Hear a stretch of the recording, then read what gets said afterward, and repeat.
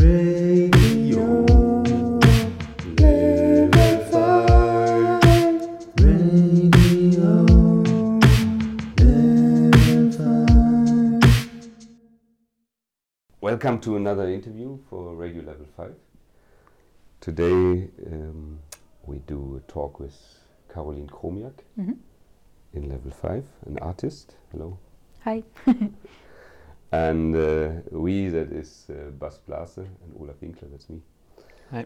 And we will learn a bit about your work. Mm-hmm. And maybe because it turned out to be quite useful to describe a piece of work of yours, first of all, to get an impression a tiny bit. You had, not very long ago, maybe I have to say this, I don't want to introduce you as a photographer, as a digital worker, as whatever, because you're using quite different kinds of things to deliver your kind of artistic work, and maybe it's part of what you want to talk about or what we want to talk about and how you describe it. So not very long ago you had a installation, an exhibition, which was actually installation and exhibition in Germany, in Bochum. In Bochum. And not far from where I'm from, actually. And maybe you want to describe that a tiny bit, what it was or what the title was, and then we will listen to a sound piece, if I understood you correctly, and then we can talk from there. But just a short introduction maybe before we get to hear something. Okay, so I always like to refer to the installation as like some kind of landscape, because I think that was mainly what I tried to do there, to bring some elements, like 4 to 5 elements that I created or we created, because there were a lot of people, like 2 or 3 people that helped me creating this piece. So we had 4 to 5 elements, and then we took them to Rothstrasse 5, which is like an exhibition space, an off space in Bochum, which has quite a particular form. It's like this half-circle shaped, big industrial, how do you say it, like a loods, a silo, underneath the railway station. And it was really exciting to go there and install everything, because I didn't see the installation before. It's in situ, so I had to be there and build everything up to actually see what the installation or the landscape would look like. We had a big sort of lake filled with black water. I think it was 6 meters to 4 meters, like a big geometrical shape. Then there was an artificial sun that we've created, which was beamed onto the wall, and the reflection was seen inside the black lake and the black water. Then there was a sound piece, which we already listened to, or will listen to. And then there were some other elements, like, I don't know how to describe it, like some sort of ropes that we've dyed that are hanging from the ceiling and going into the lake. And in the lake there were also some black stones. And then, so that were like the visual and the auditive elements. But I also tried to work with like more bodily sensations. So it was really hot inside the installation, so that the hotness sort of was corresponding towards the artificial sun. And then I also worked with smell for the first time. So there was this really weird, natural, tree-like, forest-like smell that was also hanging in the exhibition space. Voila, so it was these 5 or 6 elements that sort of created a dynamic in the exhibition space, and the soundscape was a big part of it, so yeah. And the sound piece that we will be listening now to is it's like 6 minutes approximately? Yeah, it's 6 to 7 minutes. Yeah. Was that repetitive, or how did it work, or is it just a part of it? Because the exhibition was, I guess, even though it's Corona, it's a bit difficult, but you could just go there like in a museum, like a normal installation, right? Or yeah, you could walk into it. So the sound piece, it was looping, just like the video image. The digital image was also looping. But in these 6 minutes, we tried to put different elements in there, because I really wanted it to turn out to be like a landscape. And if you're sitting in a landscape, you're in a forest at night, or you're in a desert, or whatever landscape you can imagine, then the sounds that you hear, they're like not static. It's not like a loop of 30 seconds, because if it would be like that, then the illusion would be, I think, it wouldn't work. So that's why we opted to go for 6 minutes, because I thought that like people will mostly stay inside like 6 to 15 minutes, and it turned out actually they stayed longer, which was really nice. But voila, 6 minutes was like the first. We thought it was a good amount of time to loop it, because then you wouldn't be aware of the loop. Maybe we listen to it now. Yeah.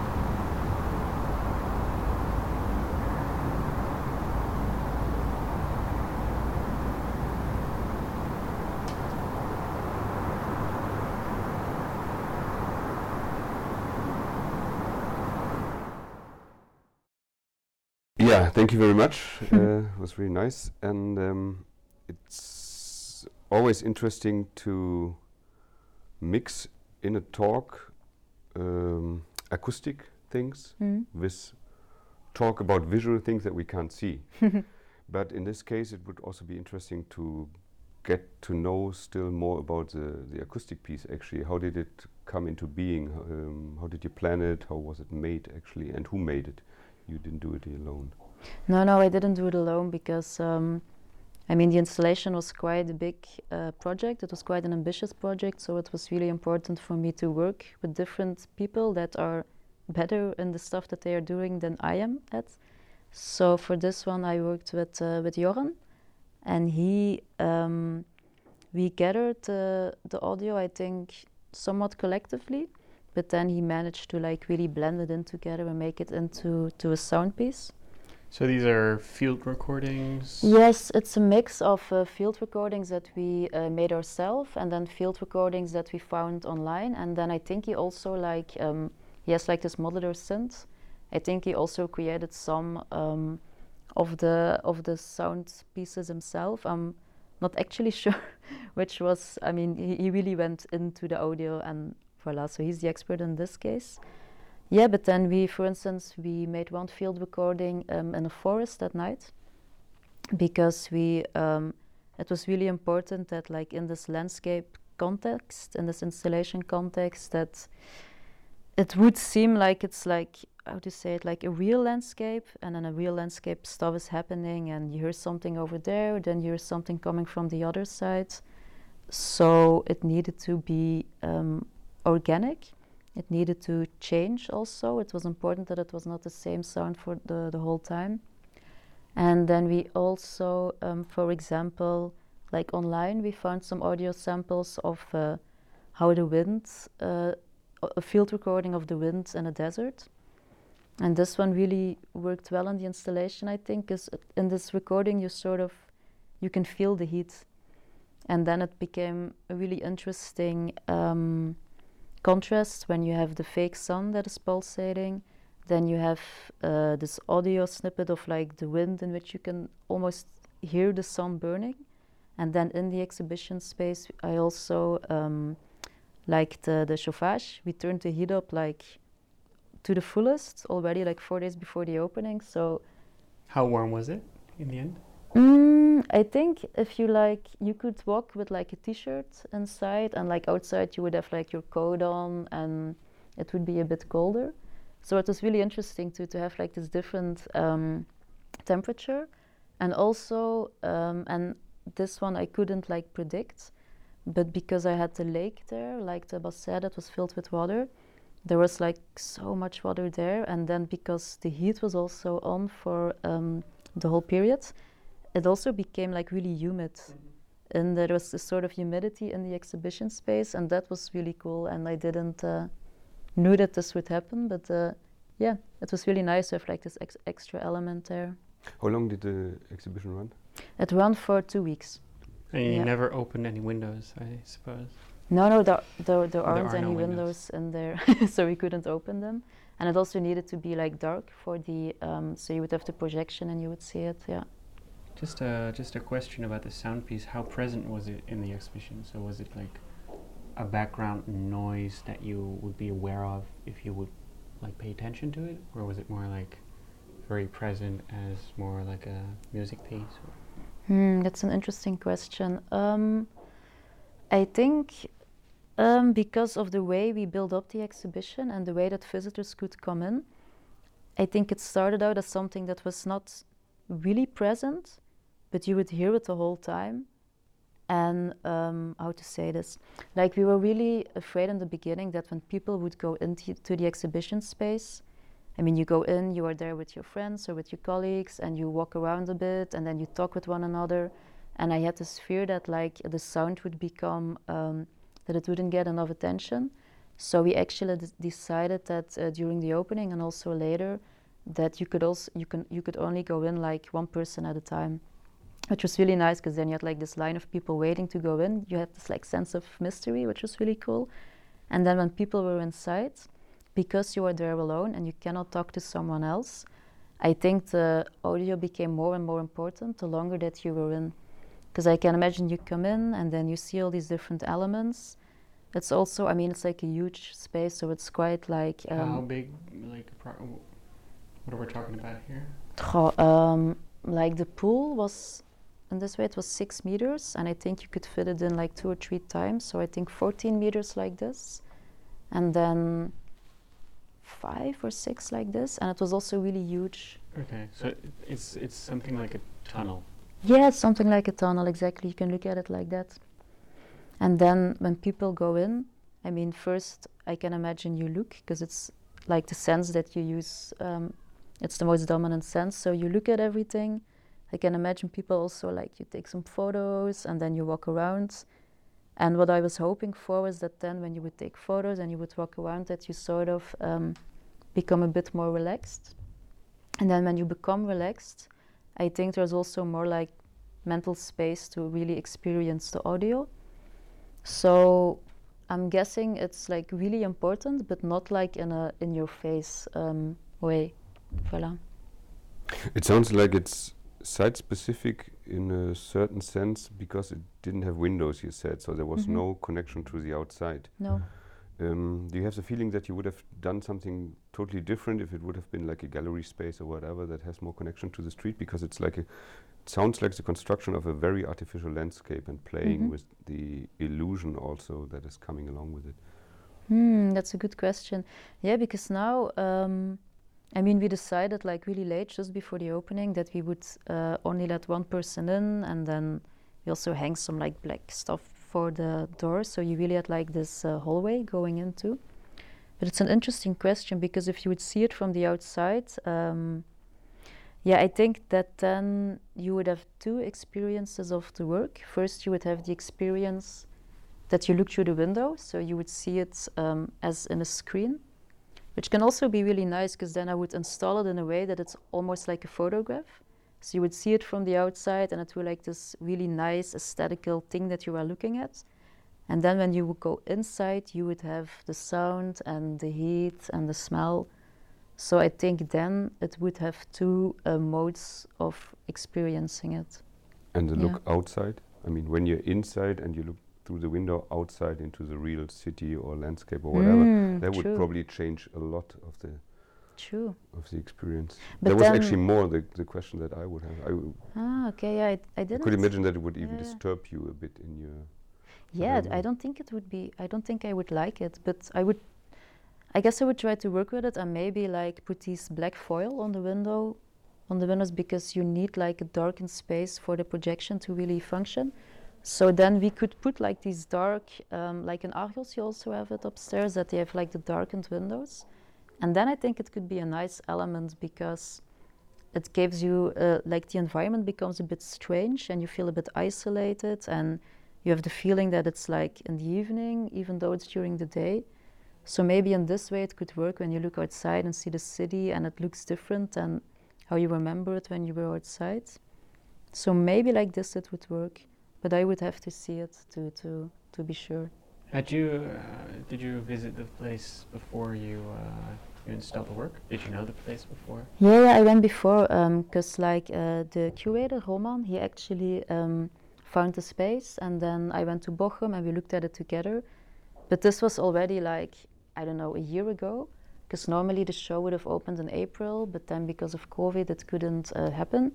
And then it happened like the beginning of October, but I already went to look at it like, I think a year ago in October, which was also a bit nice and strange, because you're working on something and then, I mean, you change and your environment changes, and so I had the feeling it's a project that really like grew the more time that it took to make it.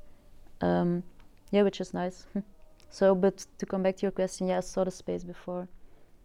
So The question was looking inside outside is one thing that is directly concerning the experience of the space. The other thing is that it has something to do with your work, I could believe. And that is that to me it seems that you are always working with kinds of layerings and distortions caused by layerings. So in the sense of your, I remember that we talked about your digital glitching and rearranging things. So you seem to quite often work on something which you rework again. So Mhm. you change it by working on it, putting layerings on there. Mhm. And well, my question was mainly that in my head I was having this idea that looking outside and inside it can be totally disturbing, but on the other hand it's also bringing together two worlds of experience by layering them on top. True. So which is quite nice because Mhm. it changes both experiences, of course. Yeah, it's true. in a way. Yeah, it needs to be. I think it's important that it's balanced. And now, when you're describing this, it feels like this huge disruptor into the work and into the installation. But then again, like you just said, it's nice to work with disruptors and it's nice to layer them. So yeah, I don't have like an immediate answer on how I would work with it, because then I would need more time to think about it and see it and experience it. Yeah. To not talk about the stuff which wasn't there, the view outside, but the stuff that was there. Did you talk to people afterwards? Because it was the first time that you worked with smell also, you said, and this stuff. Do you have some experience from that, how it worked, and did it go the way you wanted it? Did the people actually experience it? I think there's a lot of things also happening unconsciously, maybe, when you experience Yeah, this. I talked with quite a lot of people when they came outside, and yeah, it was really nice actually to hear how they experienced it, because it was so different for many people, which was like, I remember one thing, because I had like one thing that I found really remarkable. I had like these ropes hanging from the ceiling into the lake, and for me they were sort of like plant-like. They reminded me of like I don't know what to say in English, like the liana that you have in like a jungle. And I actually dyed them with like this natural stuff, and I did it together with Stefanie here in the studio. So for me it was really important that there would also be this like real natural aspect, that I would really work with like the natural dyes and make them like look orange naturally, and then you would also have the artificial orange light of the sun, like a light source showing you these ropes. And then for me the tension really consisted out of the fact that like the fake plants would have been made by real plant-like material. So this was interesting for me. And for me, I only had like this way of looking at it, like, okay, you have these liana and they're hanging in the water. Voila, this is how I saw it. And then like I remember one woman coming out and she like said exactly the same, that how I experienced it. She was like, yeah, it reminded me of these plants and this jungle. And I was like, oh wow, that's really nice to hear. And then like half an hour later, like a man came out, and then he told me like, yeah, these electrical wires that you have hanging there, for me they're like really the most artificial thing about the whole piece. And it was so funny to hear him say this, because it's like the most natural thing that's hanging in like the whole space. And for me it was really like, it looked so organic. And then he was like, yeah, I was not sure if it was a part of the installation, because I mean, it's an old space, maybe some people left it hanging and you forgot to take it away. And so this was really nice to hear that people have these different ways, like, because you look at something from your own memory and your own like frame of reference, and he saw something completely different in it, which was nice. And then what other experiences? Yeah, there were also some children that went in and they were like afraid of the sound, which was, yeah. And then I remember one, like a friend of mine went in and she, you have like the pool with the black water and then the reflection of the sun on it, and she thought it was that I built something that was made to be to take a seat on. So she her first reaction was to like go and sit on it, but then she like felt it first with her hand and she noticed that it was water, and then she decided not to do it. But that I think was also really funny, that she, because of the like I put some ink in the water that it became black, but also because it was already, the pool was made with like these black inlay. Then we filled it with water, and then I put some Ecolina and some ink in the water that it was really black. And then because you have like the reflection of the projection, it became really strange, like you didn't know what you were looking at. But I didn't expect that people would actually not see that it was water, so that was really, that was cool.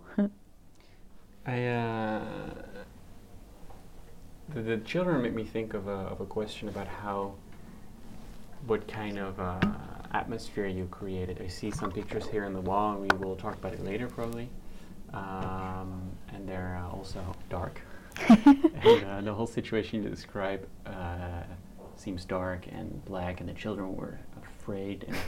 And it gives me also the idea that it maybe was a sort of dystopic experience you might have there with the heat, the organic materials turning into something very artificial, which maybe also relates to today's ecological and environmental situation, and the fact that you go in there alone, which is it's a deserted place, it's a sort of mysterious place.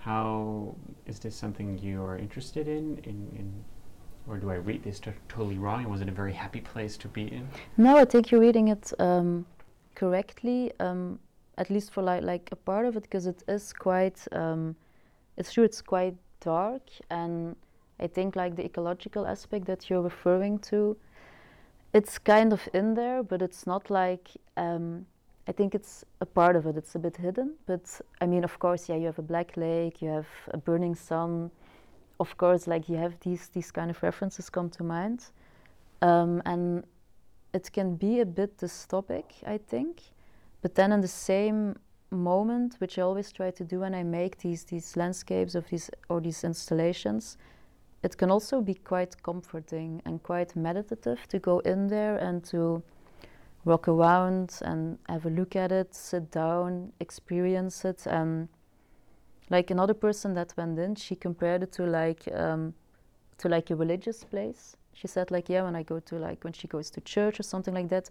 she said it reminded her of the same kind of experience, because there was like just time to sit and to reflect and to be alone with yourself. So I think it really plays with this in between, being maybe kind of dystopic, but at the same time being really safe and comforting. And I mean, yeah, because it was hot, but it's also nice when you're like in a hot place. And I think I also really try to not make this pessimistic, negative things, but to also see it as like a place where you can just be alone and reflect. And I mean, and it's also not something that happens quite a lot, that you go into a place and you sit there for like 15 minutes alone experiencing everything, but it can be quite cleansing, I think.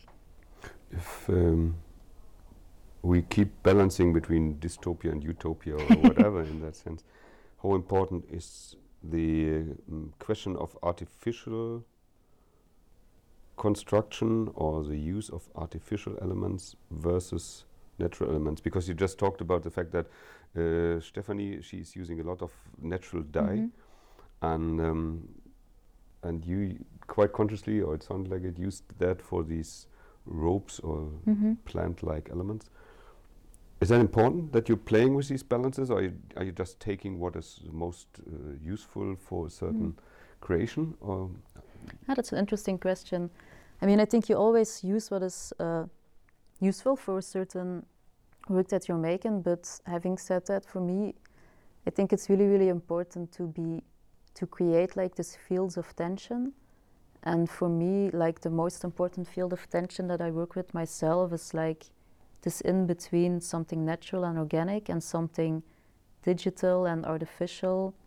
Although now I'm placing them like they are like the opposites of each other, which is not always true, but I do really love to play with these two things, because then you have like, I don't know, like when you have a landscape, there is not a lot of like real nature left. Like also the most of nature that you see is being put there artificially. And when you're walking in a park, then you still hear the cars coming from outside the park. I like the tension that you can create yourself if you take these elements like really consciously and you're aware of it, and then you place them together. So yeah, for me it's important to like work with both of them. Yeah, because that's actually what the question was heading at. Apart from the fact that we hear this knocking in the background, and I was just wondering if the recording could just give the illusion that there's a woodpecker in this thing. But unfortunately it doesn't sound like one.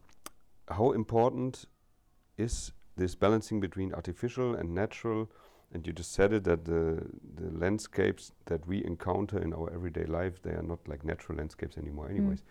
How important are these decisions, this balancing, etc., maybe for a notion of the question of reality, in the sense of that if something is real or constructed.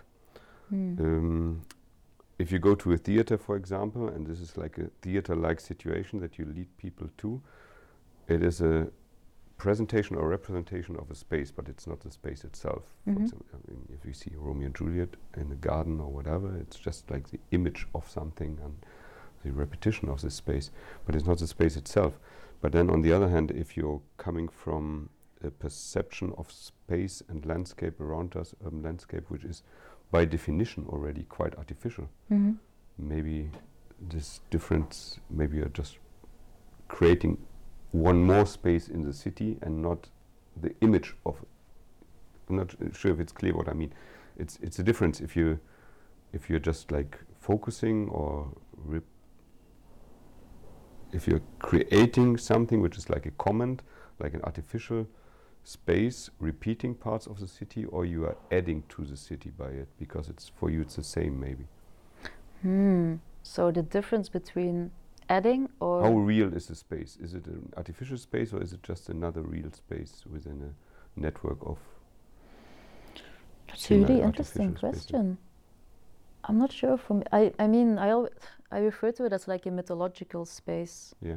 So I think it's something that can exist for like a short period of time, and in this short period of time it is real because you walk in there and you're experiencing it, but it is not real at the same moment, because it's like I created it and I took some elements and I put them there and I'm making this kind of illusion, but it's at the same time it's a really honest illusion, because you see everything. There's nothing happening behind the screens. There's no puppet master that's arranging stuff. So I want to explain it to you what I meant, because it probably sounded very chaotic, but what I meant is that you are constructing artificially a space which is playing with certain elements that we encounter in the city anyways.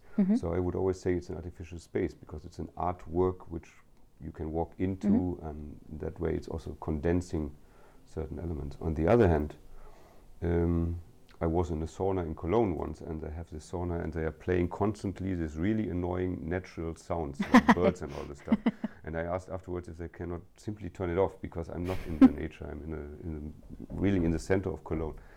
And they said, yeah, I understand, and I don't like it either, she said, but most clients of us want it. really? And yeah, I was a bit surprised too. But what I mean is that spot was much more artificial than the space that you create, because it is by definition, it's already a bit dystopian to have it under this railway bridge and so on. So But maybe you could then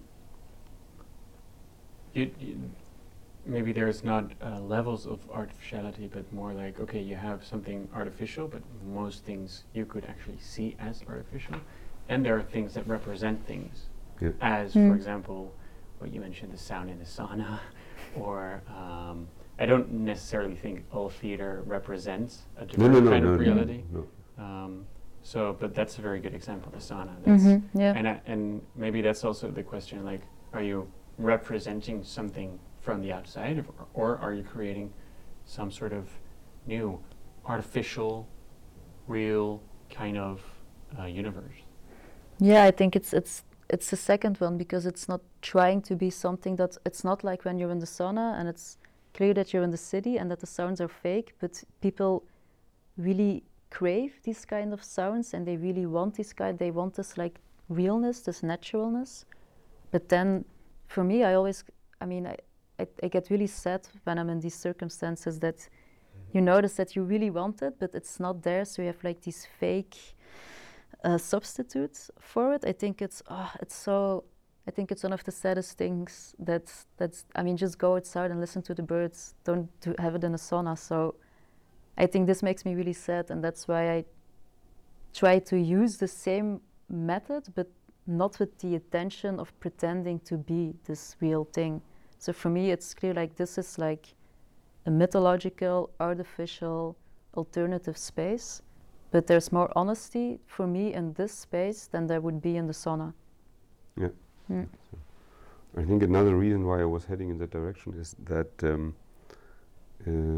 if that is okay, that we move a bit on to another work of Yeah, yours, or sure. that we talked about it some month ago. And maybe you have to describe it first, that you were working with images, which this digital glitching, maybe you have to describe that a bit. But I found it quite fascinating because it worked like a palimpsest. You had like an image, and you were rewriting this image several times. And so you are creating something which is entirely artificial. It's not the image of something which you took anymore, like at the beginning. But for me, that is very, very real, and it's just questioning this matter of notion of perception and so on. So I'm quite positive towards these things, but I would like to know what they mean for you in your artistic work. So maybe first you could describe this other work a little bit. Yeah, I mean, I'm not sure if it's actually already like a work. For now, I think it's more like a method that I try to apply in like all the projects and all the works, but they started at least from like digital images that I try to glitch in as many ways possible. Maybe you have to describe, what does glitch mean? Many people Well, maybe don't know even the term. Okay, so for me, glitching, it's like, I always describe it with, for instance, you are working on your laptop and then suddenly a program stops working and there appears like this error on your screen, and it's not what you wanted to see, it's not what you were aiming to see, but it can be like this really beautiful digital image, and then you can take a photo of it, or you can make a screen capture, and then you have like, you captured the glitch, and then you have something that you were not aiming for to have, but in the same way, it's at the same moment, it's like this really beautiful alternative image that like showed itself towards you. So this method of glitching is something that I apply in all my works and all my projects, and I think it's more of like looking into errors or alternative ways of creating or alternative images that can show themselves. And I'm actually now, because I like the images that you were talking about, I created them with like layering, just like layering in Photoshop, different images on top of each other, and also like going into the code of these images and disrupting the code, so it would be all scrambled up inside itself, and then a different image would show itself, but all the information inside is still the same image. So I'm not adding anything, I'm just remixing what's already there. Yeah, cutting and pasting within the code of the image. Exactly, yeah, and it's like nice because you're like working really blindly, and it's also something that you do, or I do at least. You're sitting behind your laptop and you're scrolling and glitching and copying and pasting. I don't know, it's really soothing. It's really like something you can do from home or from the studio. It's really, yeah, it's an introverted way of working, which I really like. So No, continue. so that's actually, I think, like the main definition of glitching, that you encounter an error, and instead of ignoring it, you try to give it a platform. And voila, so I started out like that, and now I'm trying to apply this method into different techniques and different fields. And could you give examples of other methods? Because I have a friend who worked with the same principle of glitching maybe one day, but she worked with the sort of the facade of the image. That is to say, she was in Photoshop and she had a very, very old computer, and she would just continue to import new images on top of each other until the program literally made an error, couldn't handle it anymore. Nice. So glitches appeared, and then she took pictures, reused them again, etc. You, on the other hand, work actually sort of on the background of, or the other side, the flip side of the image, which is like the program. And is this something like a method you use, or I don't know how you sort of extend the method of glitching? I'm curious.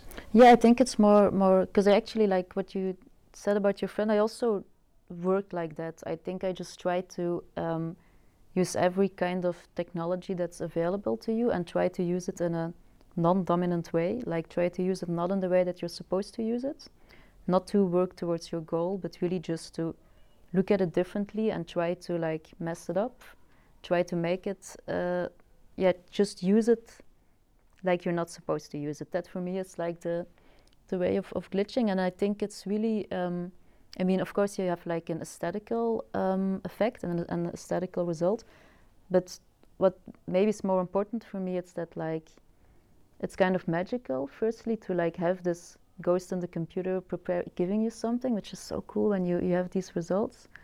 But also I really believe that when you start looking differently at how you use your technology, how you use your resources, but that you can really train to look different at a lot of stuff and not always try to work goal-oriented and work in non-dominant ways. And I mean, I think it can spread out to like a lot of fields, like social fields, economical fields, artistic fields, to just look at things differently and see the potential that is laying in like these alternative sides of what you use.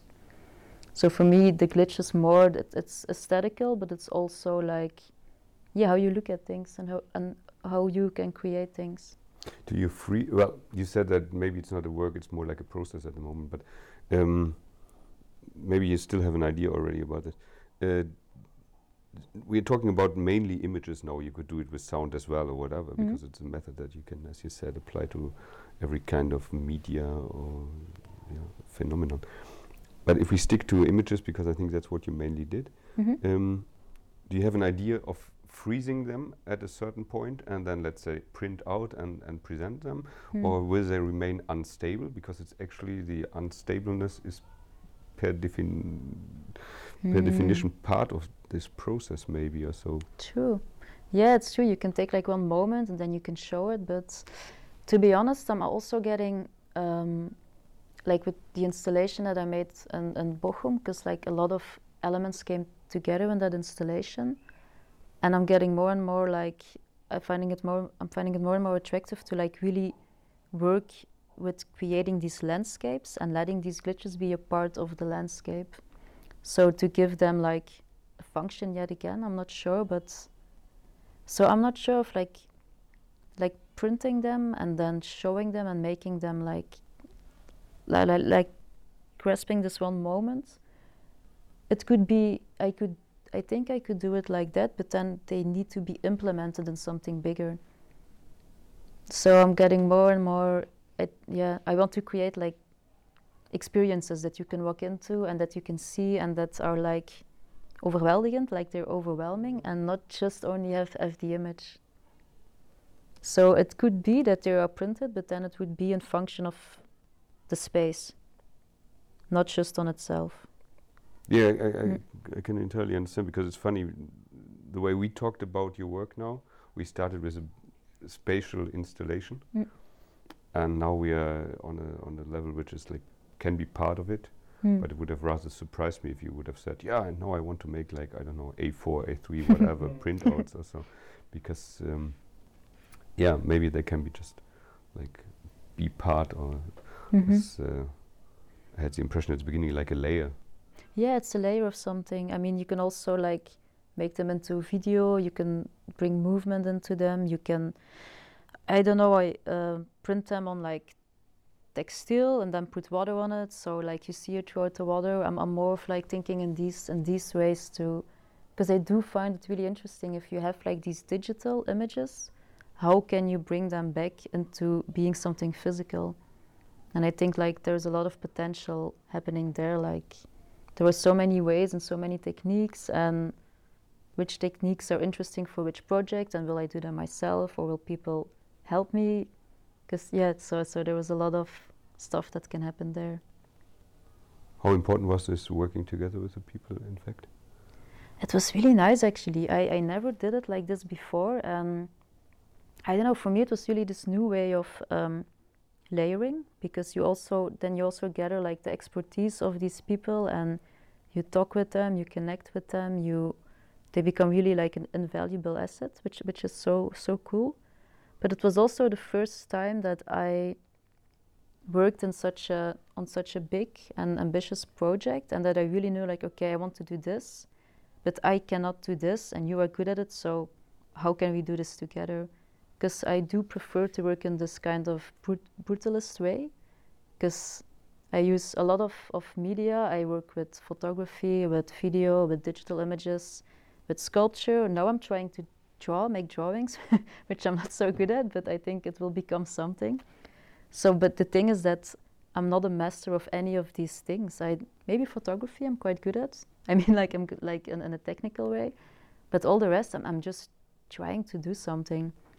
And then with this installation, it became clear like, okay, it's too big to do everything yourself. You need some expertise that it's like really precise and really like well balanced, and then you can be more like the overall director of the whole atmosphere. So yeah, in that way it was really important for me, because I was not able myself to make natural dyes like Stéphanie did. I would not have been able to make an audio piece that was so good as the way Joran did it. And then Arno made the digital image, which if I would have done it, I would first have to learn the technique and needed to master the technique. And I don't know, then it would have took me 3 years to make this project. So for me, it was really important to work with them and also just talk with them about the project. And then they become such an important part of it themselves, because they would give feedback. And yeah, it's, I think, my preferred way of working from now on. Can you, there's some things here lying around between us and on the wall that no one at home can see, but maybe you can tell us a little bit about what we see and what it is. Mm-hmm. Well, there are a lot of things happening here. It's sort of all over the place, but... For example, on the ground, there's a black mirroring square with a lot of dust on it. With a lot of dust on it, some rocks on it, some clay perhaps, I don't know. Ah, what do you think is clay, the big one? Yeah? I know. You found it?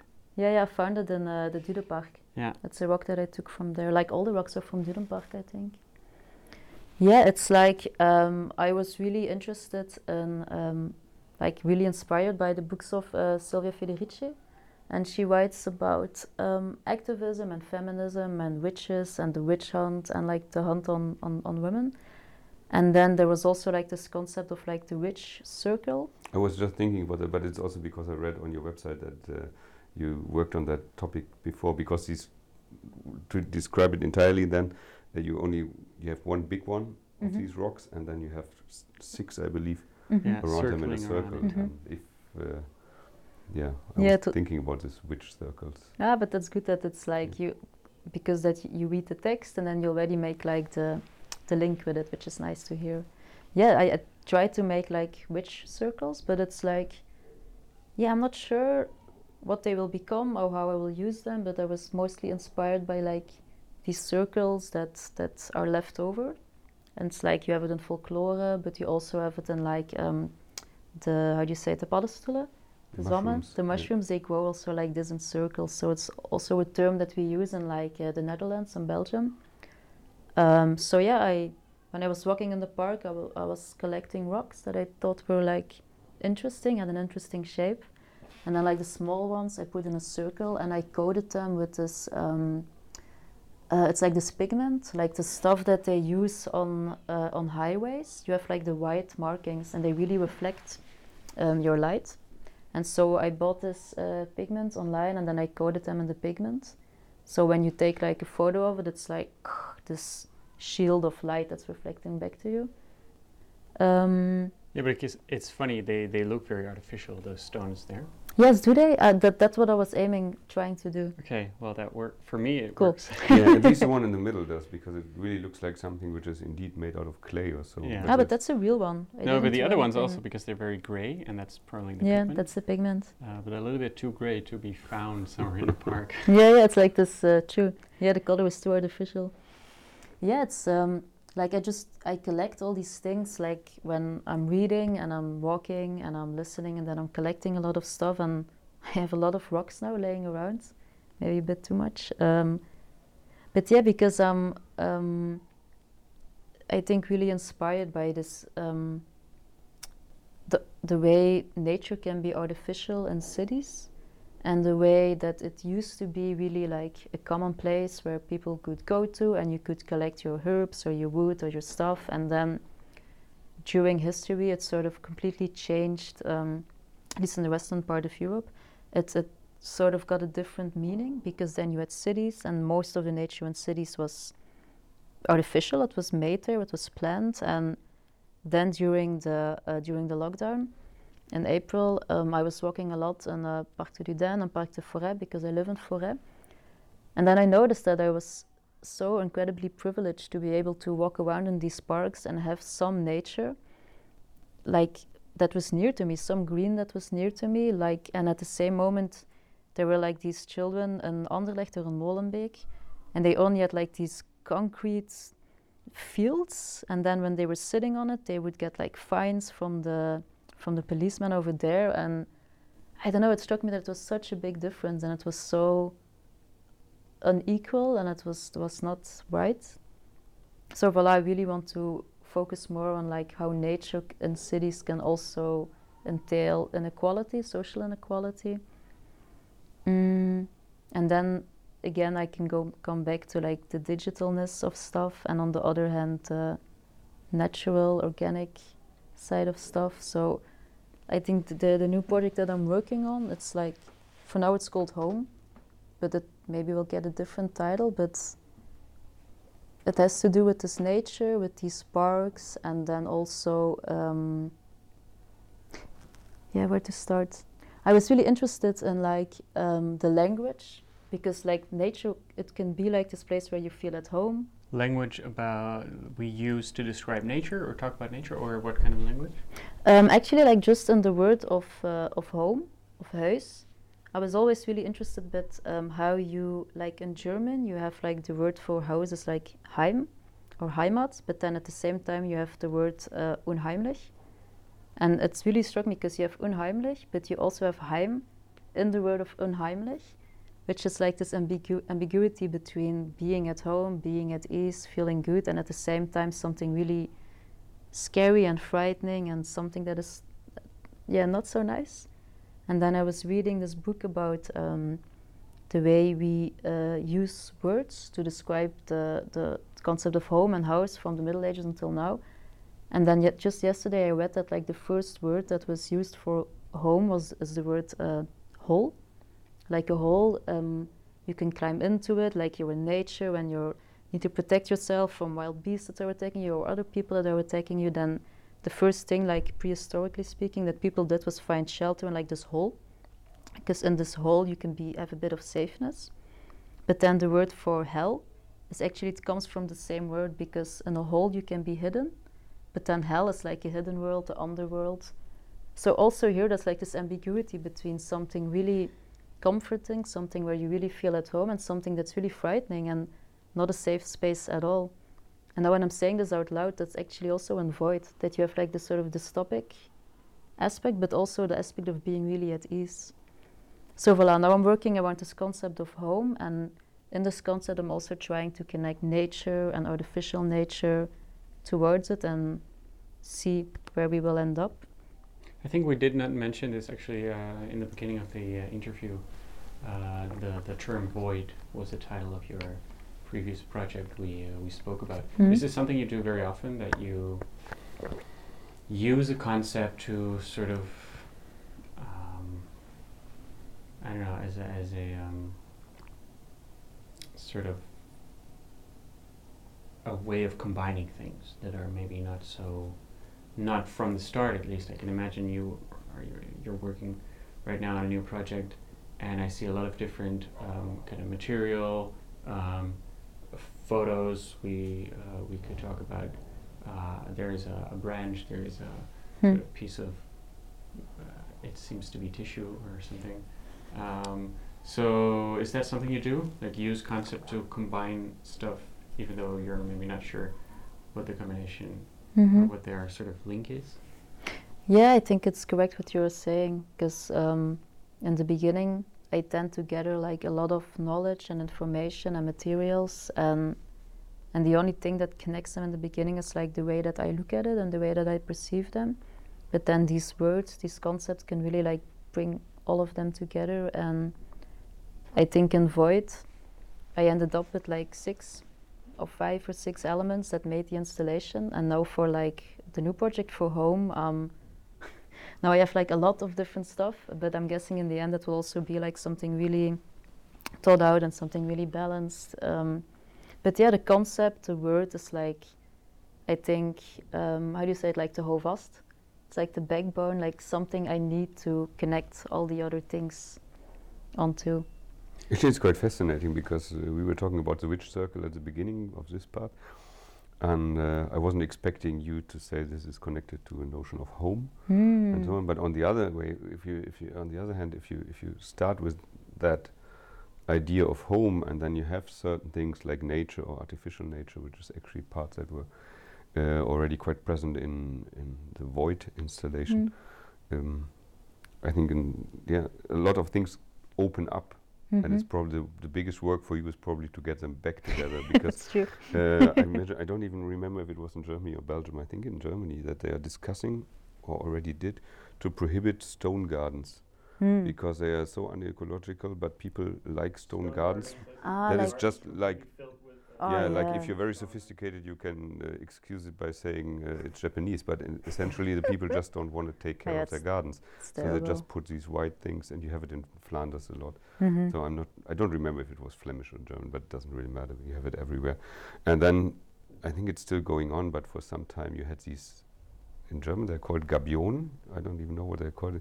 It's like metal cages, and in these metal cages you can buy them like this. They're like big boxes, you have and you have stones in there, and they're about the ugliest thing that you can have, but you can make a wall really quickly, and you have a lot of gardens out of these. And the funny thing is that your stones look a tiny bit like, now that you treated them so grayish, with like these the Gabionen. fake. Nice. So it's really very, very strange what kind of, well, I think gardens and houses are mixing images of what people believe their idea of home might be, and what gives them comfort, as you said. But on the other hand, it's also very practical, because Gabione, like a stone garden, you don't have to take care of. I mean, maybe every 10 years you take your Karcher and just kill everything which is growing inside, but for the rest, so it's also very comfortable in the sense of it doesn't make any work.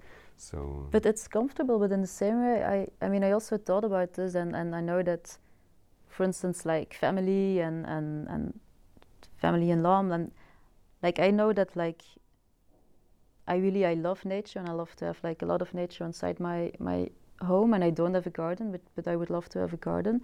But I do notice that more people have like these practical gardens indeed, and I was really thinking about like, why do you really want this? Do you really think this is beautiful? Do you really like it? But then I also think, if you have like, I don't know, if you have like a 9-to-5 job, if you have a physical job and you're tired when you come home, then like all the things that you do at home, which you can love, like cooking or taking care of your garden, they just become like tasks that you need to do because you're tired. And then like the stone garden starts to make sense. So for me, I don't know, maybe it's also like this working class thing, or this, but that's also like this inequality in nature. I mean, you have to, if you want to like bake your own bread or take care of your garden, most of the time you're like in the higher middle class, you're not in the lower middle class. So also in this, I think there is this sense of inequality. Yeah, I think there was also a text which you have on your website also, where you also stated that originally is not right, but let's say some centuries ago, the nature was mainly used by the poorer people because they just picked the fruit and vegetables and whatever, maybe also stuff in the forest like mushrooms and so on. And today in the cities, and also in the part around the cities, it's more like indeed people that are so economically well that they can afford on the weekends to go outside to hike, to walk, or whatever.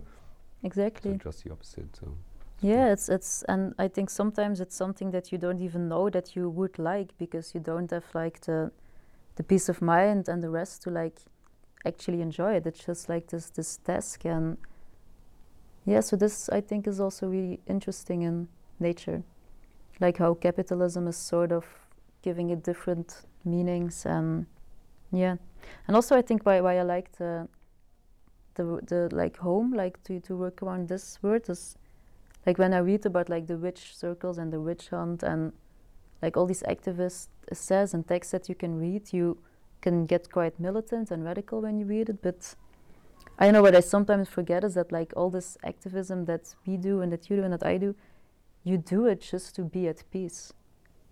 I don't know if I'm explaining myself. With yourself, you mean, or with your no, you consciousness, or? I think you do it because in the end you just want to have like a nice life, an equal life, a life where everybody around you is treated with respect and you are treated with respect, and like the fight and the activism that you do towards it, like in the end you want a safe space, you want like a home for you and for everyone else around you, and I don't know, that's like the main thing I think, to find like this peace of mind and this equality.